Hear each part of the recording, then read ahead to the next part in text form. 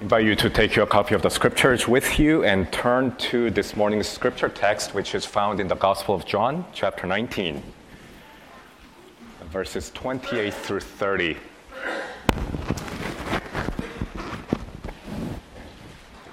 We'll read additionally as well one other passage also from the Old Testament book of Zechariah, chapter 9. And so I do invite you to turn to those two passages in your copy of the scriptures and perhaps keep your fingers in those pages and at least follow at the beginning stage. And while you're turning there, let me just take a moment or two to express my warm greetings to you and express also my deep love and affection for you in the Lord. It's truly a joy to be here with you this Lord's Day evening and morning as well. And I have, over these past few months, have continued to pray for you and also for your pastor and for your elders. And also, I do want to express my gratitude and thanks to all of you who have poured your love and sympathy towards us, to my in-laws in particular since March. And we have just been comforted from distance to know that we can commend the care of our family member to his spiritual family even while we live far away. So I do want to express my gratitude to all the outpourings of love and sympathy from you.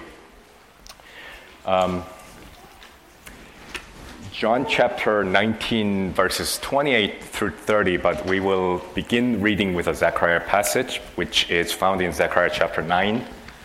We'll begin at verse 9.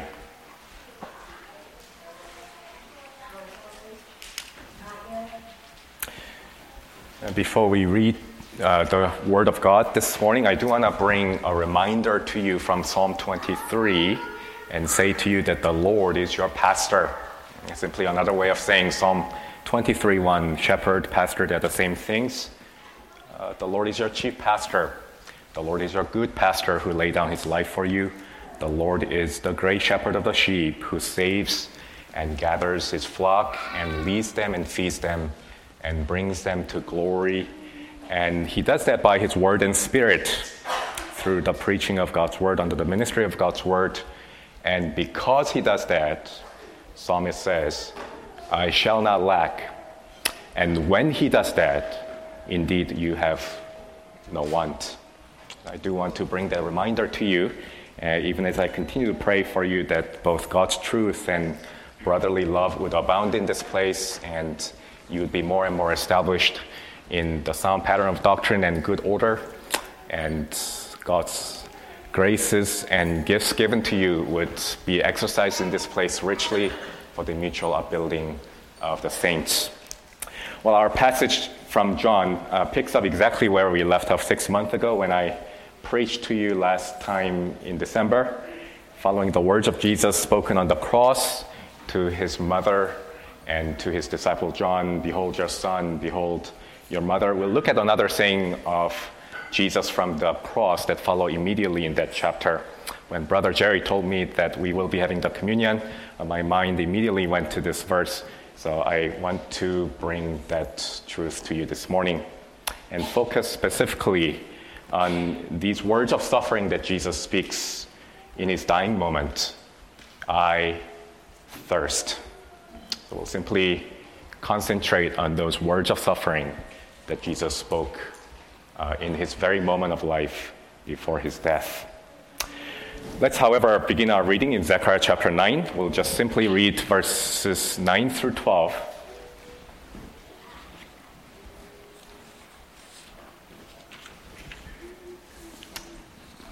And before we hear God's word being read to us, let's briefly look to our God and seek his help and blessing. Let's pray together. Our gracious Heavenly Father, we rejoice in this, the day you have created for our blessedness, for our rest in the Lord Jesus Christ, for our heavenly hope when we shall be with him. We pray that as the word of God is opened, you would fill our souls with that true heavenly manna, even the riches of Jesus Christ declared to us in the gospel. Even as you have promised to bless all the provisions of your house, we do pray that through your word and later at the table, our souls would be strengthened and we would be further sanctified in the knowledge of the Lord Jesus Christ. So bless your flock, we pray. We do ask these things all in Jesus' name. Amen. Zechariah chapter 9, beginning at verse 9, we'll read down to verse 12. Rejoice greatly, O daughter of Zion. Shout aloud, O daughter of Jerusalem. Behold, your king is coming to you. Righteous and having salvation is he. Humble and mounted on a donkey, on a colt, the foal of a donkey. And middle of verse 10, he shall speak peace to the nations. His rule shall be from sea to sea and from the river to the ends of the earth. As for you also, because of the blood of my covenant with you, I will set your prisoners free from the waterless pit. Return to your stronghold, O prisoners of hope. Today, I declare that I will restore to you double. And if you please turn with me to John's Gospel, chapter 19. We'll read verses 28 through 30.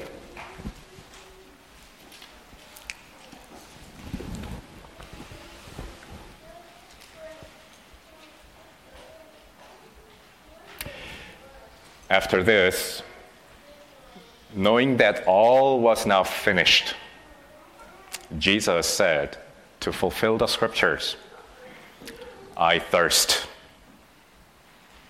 A jar full of sour wine stood there. So they, the Roman soldiers, put a sponge full of the sour wine on a hyssop branch and held it to his mouth. When Jesus had received the sour wine, he said, "It is finished."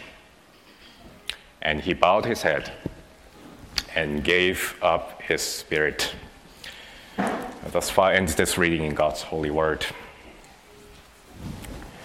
Well, as you remember, Jesus spoke 7 words, 7 times from the cross leading up to his death. 3 of them were addressed directly to his heavenly Father. Father, forgive them, for they do not know what they do. My God, why have you forsaken me? Father, into your hand I commit my spirit. Twice, Jesus was taken up with the needs of others, and he spoke to the thief on the cross, "Today you will be with me in paradise."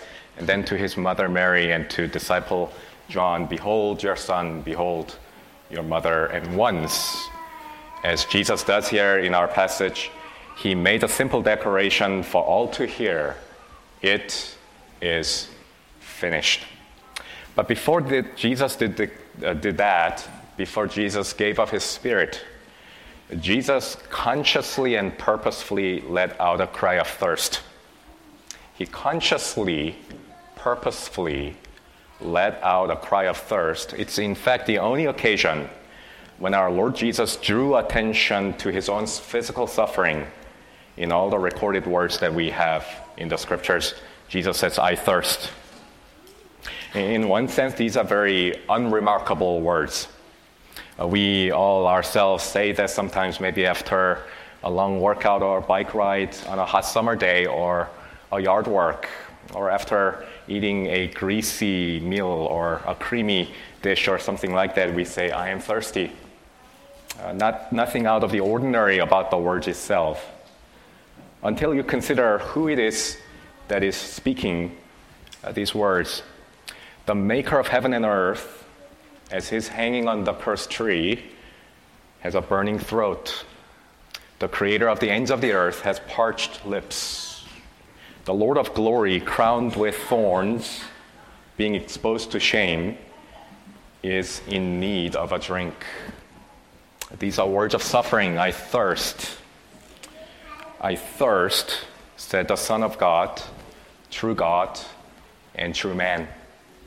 I want to ponder these words more deeply and consider what Jesus' thirst revealed to us about the glory of God and the wonder of our salvation. And there are 4 truths, 4 things that I want to focus down upon this morning, followed by a couple of exhortations to you before we come to the table together. So 4 truths that Jesus' thirst reveals to us. And first thing for us to ponder is simply this, that this cry of Jesus is first of all an expression of Jesus' true humanity. Jesus' thirst revealed to us his true humanity. Jesus is thirsting because he's extremely dehydrated. Jesus' body depends on water in his system for life and sustenance, just like your body and my body does. Jesus is thirsting because he's gone through the long ordeal that began in the garden the previous night with excessive perspiration, sweat pouring out, and dropping to the ground like great globules of blood.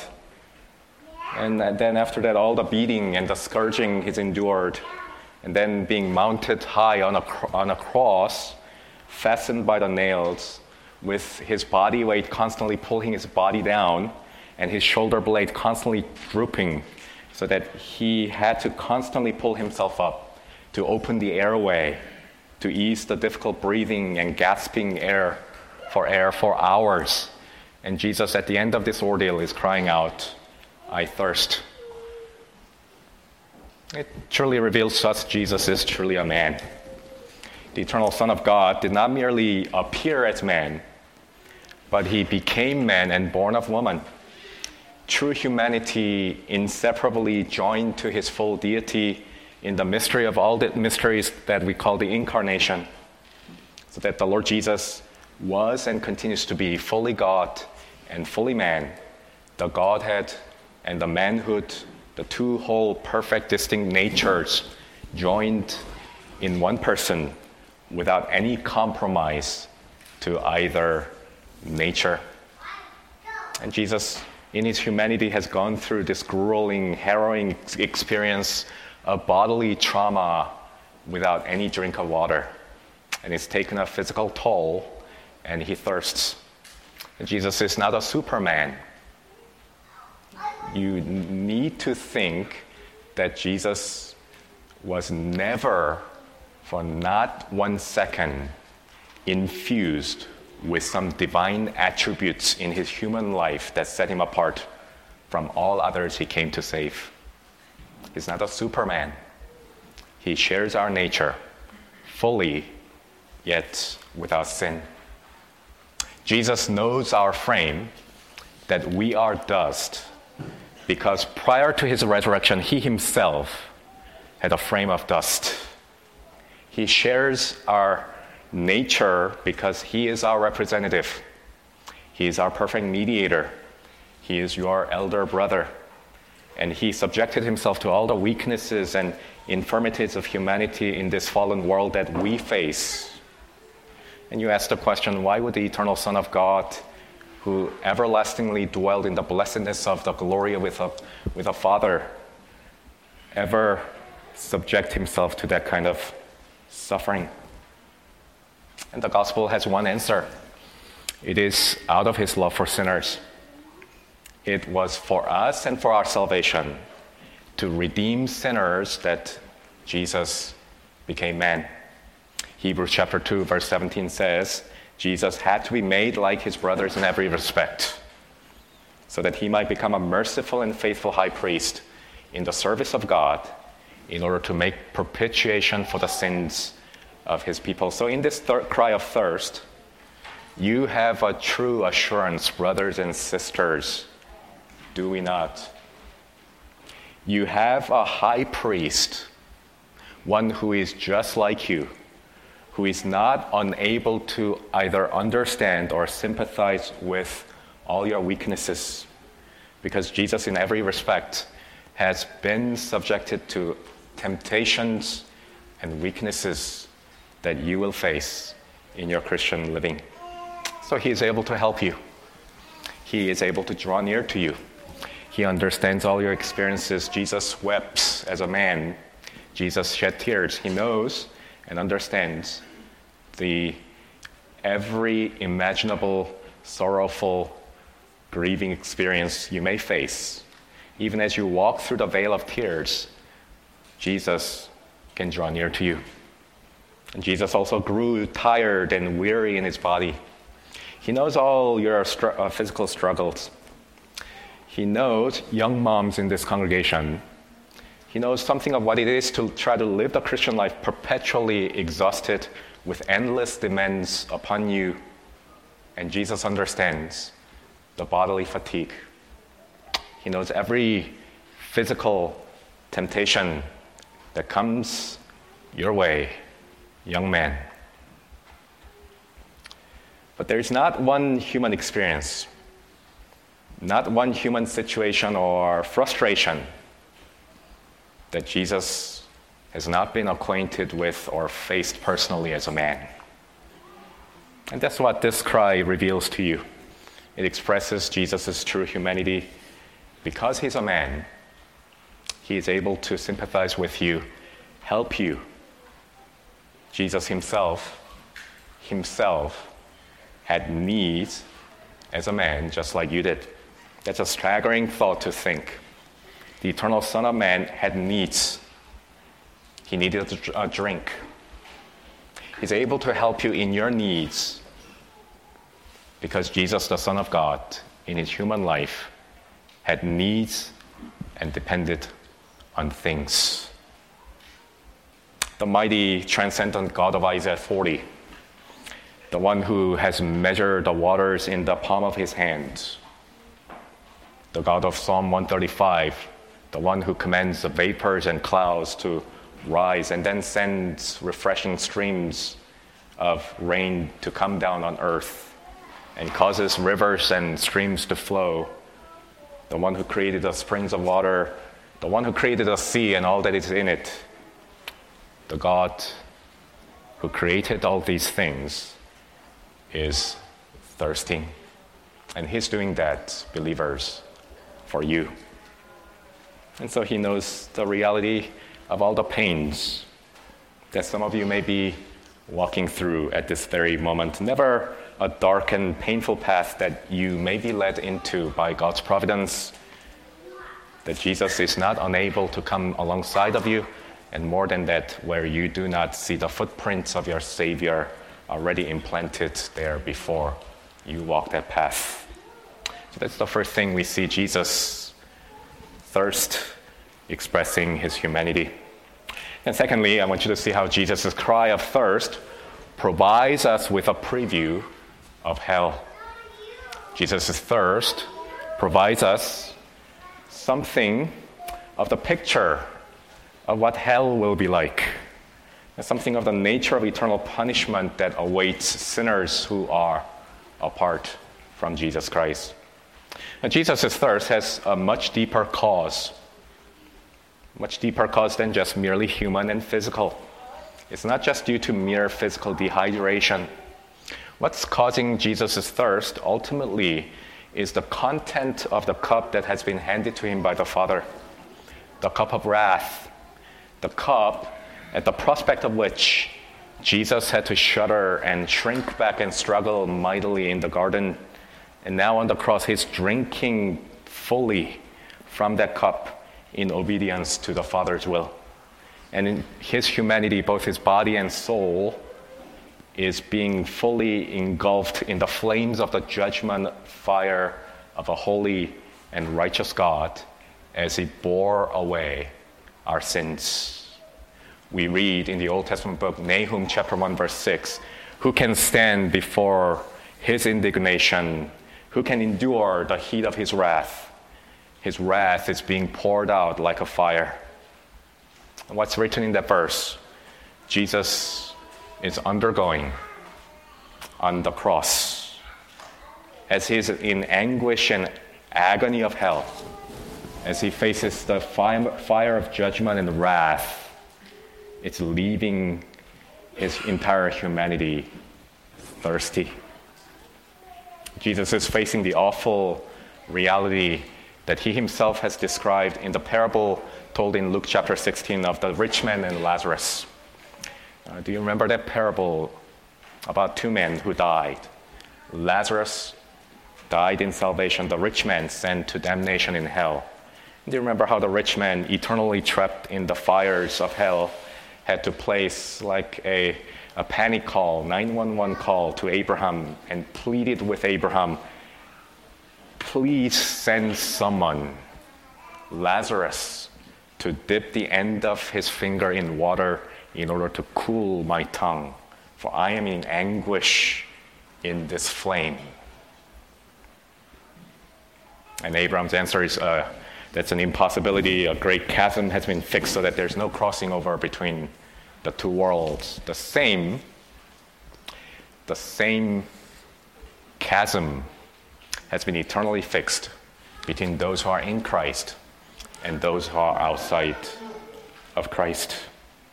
And by the way, let's not imagine that the reality of what Jesus speaks is any less serious than the parable that he told, because he himself is demonstrating on the cross the sheer horror of the punishment of hell. So Jesus' thirst is giving us a preview of what eternal damnation will be like for those who are found without a refuge, without a covering. When you turn to the book of Revelation, you get another description of that place called hell as the lake of fire that burns with sulfur. This is a place of endless torment and eternal suffering where people will face eternal ruination of both body and soul, which the scripture called the second death, which is the wages of sin.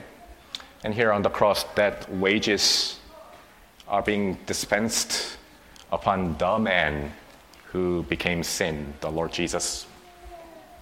The wages of sin, which will be dispensed to sinners according to their works, Jesus is receiving in full as he stood in their place. And so Jesus is thirsty because he's enduring the judgment of hell as the sin bearer. He is, if you will, taking that verse from Zechariah chapter 9 that speaks about the shedding of the blood of the covenant. He is gone down into that waterless pit in order to rescue and redeem the prisoners who are bound under the sentence of condemnation. Jesus is thirsting because he's plunged himself into that waterless pit to bring the prisoners out through the shedding of his blood. Sin dehydrates people. Sin will always lead you to thirst, because sin not only alienates you from God, who is the fountain of living waters, but more somberly, sin incurs the judgment of the Holy One, the holy God who is a consuming fire, and will eternally lead sinners into that waterless pit, into the lake of fire, apart from a Savior. It puts a new meaning, doesn't it, whenever you sing Psalm 40. He drew me out of the pit and put a new song in my mouth, song of salvation, to praise our Savior. And that's what Jesus is enduring. And in his grace and mercy, he has come to deliver sinners from that wrath to come by taking that wrath upon himself. And soon as we come to the Lord's Supper, we ought to do so in remembrance of him who endured hell for us. And so flee to Jesus. Just like the days of Noah, people had to hide in the ark. He is the only safe refuge from the coming wrath to come upon sinners. Well, here's the third thing that I want you to see. Jesus' thirst is not only an expression of true humanity, it not only gives us a preview of hell, but it also, thirdly, proclaims the message of a glorious exchange. Jesus' thirst proclaims the truth of substitution. He is suffering and thirsting in the place of sinners. Now notice in our text what happens in verse 29. I'll give you a few seconds to look down and locate that verse once again. Upon hearing Jesus' cry, we read that the Roman soldiers put a sponge on a hyssop branch and soaked that sponge in a jar full of sour wine and put it up to Jesus' mouth as a kind of cruel mockery and joke. But interestingly, Jesus took that sour wine. Now, very strange and peculiar, because just earlier in the crucifixion, Mark chapter 15, verse 23 tells us that when the soldiers offered wine mixed with myrrh earlier, Jesus refused to take that bitter concoction. It had to be a full conscious suffering all the way to death. Jesus refused to take anything that would dull his senses and alleviate his pain. He had to suffer in an unmitigated fashion. So why is Jesus now, right before his death, taking this sour wine right before he breathed his last? If you are thirsty, you drink Gatorade, not vinegar. This will make the thirst even worse. Sour wine will make it burn in your throat when you are dehydrated. So why is Jesus receiving this wine of bitterness and rottenness brought to him on a hyssop branch? The hyssop branch, do you remember, was used in the sprinkling of blood in the Old Testament sacrificial system instituted at the Passover in Exodus chapter 12. And remember Psalm 51, when David cried out to the Lord after his sin, "Purge me with hyssops, and I shall be clean. Wash me, Savior, and I shall be white as snow." This instrument of cleansing is now being put before Jesus, who is the sinless one, containing not sacrificial blood to sprinkle him with, but rather soaked with sour wine. I want you to see an amazing exchange that's taking place here. Do you remember in your regular Bible reading this well-known proverb that people used to say quite nonchalantly and ignorantly in the land of Israel? It's mentioned in Ezekiel chapter 18 and Jeremiah chapter 31. And you can look it up, Jeremiah chapter 31, verse 29. Right before the promise of the new covenant is given, the proverb said, "The fathers have eaten sour grapes, and the children's teeth are set on edge." People used to say, children will pay for the father's sins. But no, says the Lord. The issue is more serious. Everyone shall die for his own iniquity. Each man who eats sour grapes, his teeth shall be set on edge. The soul that sinneth dies. That was the response back to the ignorant people of God from the word of the Lord. And do you see what is happening here? In order to usher in the promise of the new covenant, the forgiveness of your sins, Jesus is being handed the sour grapes to drink. That is setting his teeth on edge on the cross. What a glorious picture of exchange.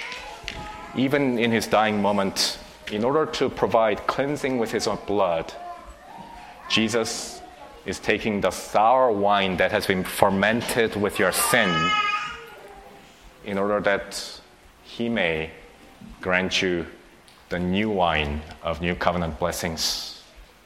He's taking all the rottenness brought to him on a hyssop branch, bearing the judgment away, so that he may sprinkle you clean with his own blood, with a hyssop branch of the gospel. He took the sour grapes of our sins and received death that we deserved, so that we may be brought to the true vine and receive life and begin to bear fruit in union with him. Whenever we come to the table, you lift up the cup of salvation, realizing that he drank from the cup of sour grapes, the cup of wrath, so that all that is left for you to now enjoy is the new wine of new covenant blessings. So he's thirsting in our place, brothers and sisters, as Jesus bore our sins and judgment upon our sins in our place. Jesus is completing the very work that the gospel is proclaimed. In my place condemned he stood and sealed my pardon with his blood. Hallelujah. What a Savior. And it's the very truth that the table will proclaim to you. There is no condemnation for you who are in Christ Jesus. It's a cup of blessing. This is a table of communion. There's no condemnation for you who are in Christ Jesus. And fourthly and finally, Jesus' thirst testifies also to the reality of completion. It is finished. Jesus said, I thirst. Look down again in our passage, verse 28. John tells us for two specific reasons. Knowing that it is finished, purposefully Jesus cried out, I thirst. Also in order to fulfill scriptures. But what is finished? What is it that was finished? The Bible says, his obedience is now complete. His suffering is over and done away with. The sacrifice has been made.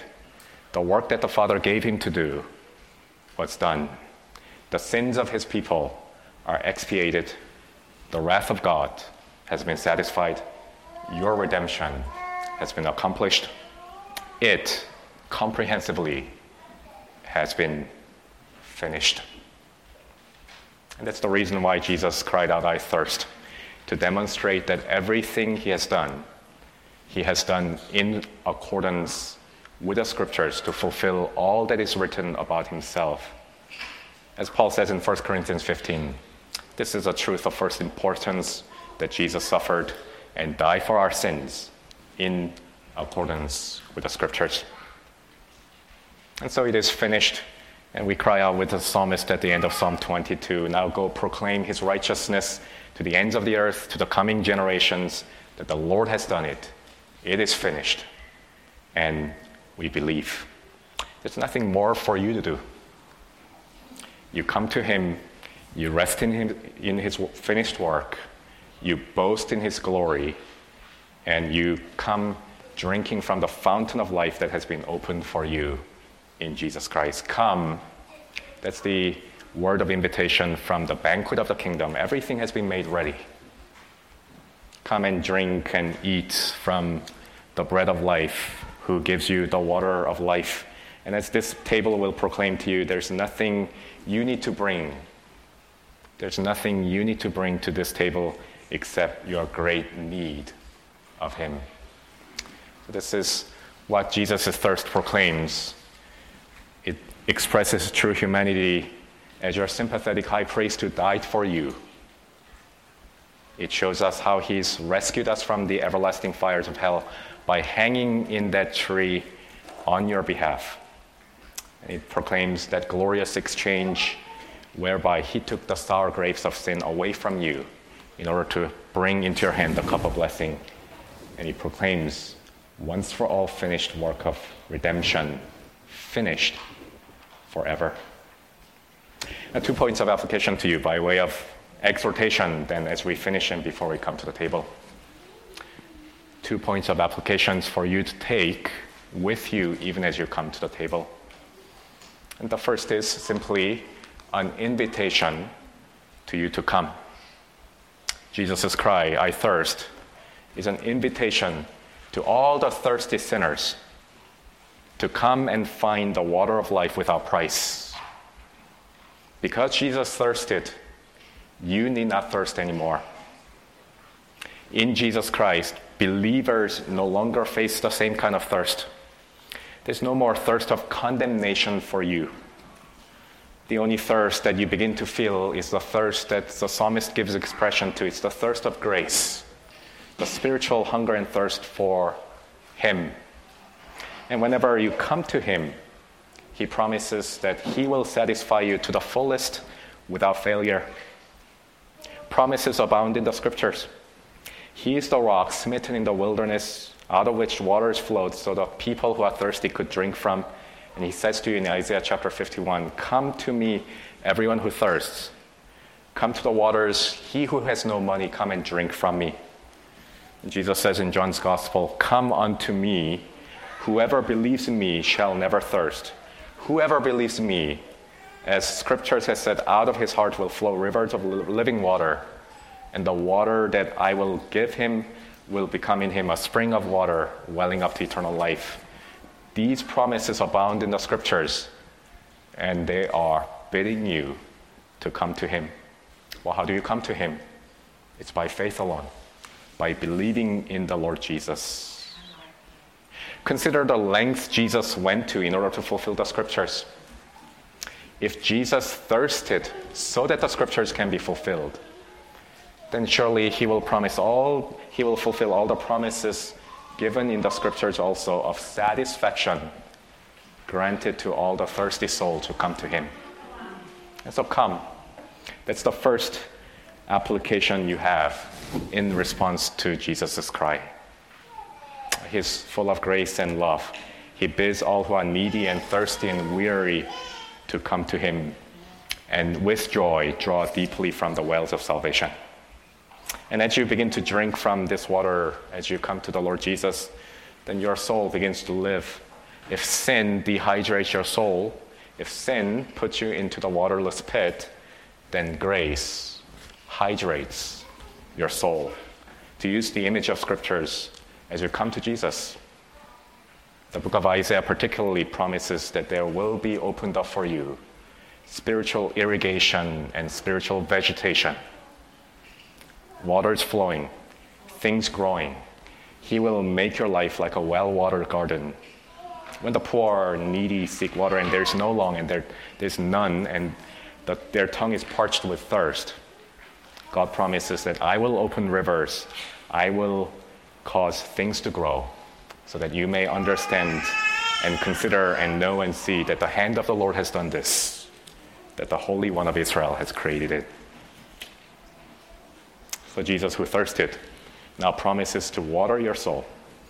Come to him and drink freely to your satisfaction. Then secondly, as we come to the table, in this cry, there's not only an invitation for you to come, but there's also an appeal for you to service. There's an appeal given to you to service. What would you have offered Jesus if you stood near the cross as he thirsted? When all the worldly people offered him a sponge soaked with cheap sour vinegar, what would you have offered the Lord Jesus? Well, as you live the Christian life, Jesus says, you do see him thirsty. The parable told in Matthew chapter 25 concerning the last day when the king will bring all the sheep to his right hand to inherit the kingdom prepared for them. And they all ask in amazement, Lord, when did we see you thirsty and gave you drink? Do you remember the response from Jesus? Lord, God said, truly I say to you, as you did it to the least of one of these of my brothers, you have done it to me. Well, believers, brothers and sisters, the gospel unfolds before you the love of God for you in Jesus Christ, who thirsted, suffered, and died for you.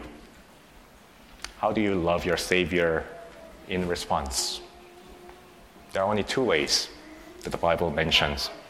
You keep his commandments, and you show your love for him by serving his people. You keep his commandments, and you show love for the brethren. As you come to the table, may the love of God be poured into your heart. And as you come together as the body, may the love for brothers and sisters increase. And that can only increase to the extent that you understand this cry, let out of the mouth of Jesus for your sake. As the love of the Lord Jesus dawns upon you, may you keep on serving God's people even to the laying down of your life. Well, may God bless this word and truly satisfy our souls as we come to commune with him at the table. Let's pray together. Gracious Heavenly Father, our great God and Father, we thank you and praise you. But truly there are depths there that we cannot plumb. And yet, Lord, we thank you for the Spirit who gives us understanding. And thank you that we have been brought into the Lord Jesus Christ. Pray that we would abide in him and find all the answers and satisfactions in the one who loved us and gave himself up for us. So build up this body, we pray. Nurture us, we ask. We pray these things all in Christ's name. Amen.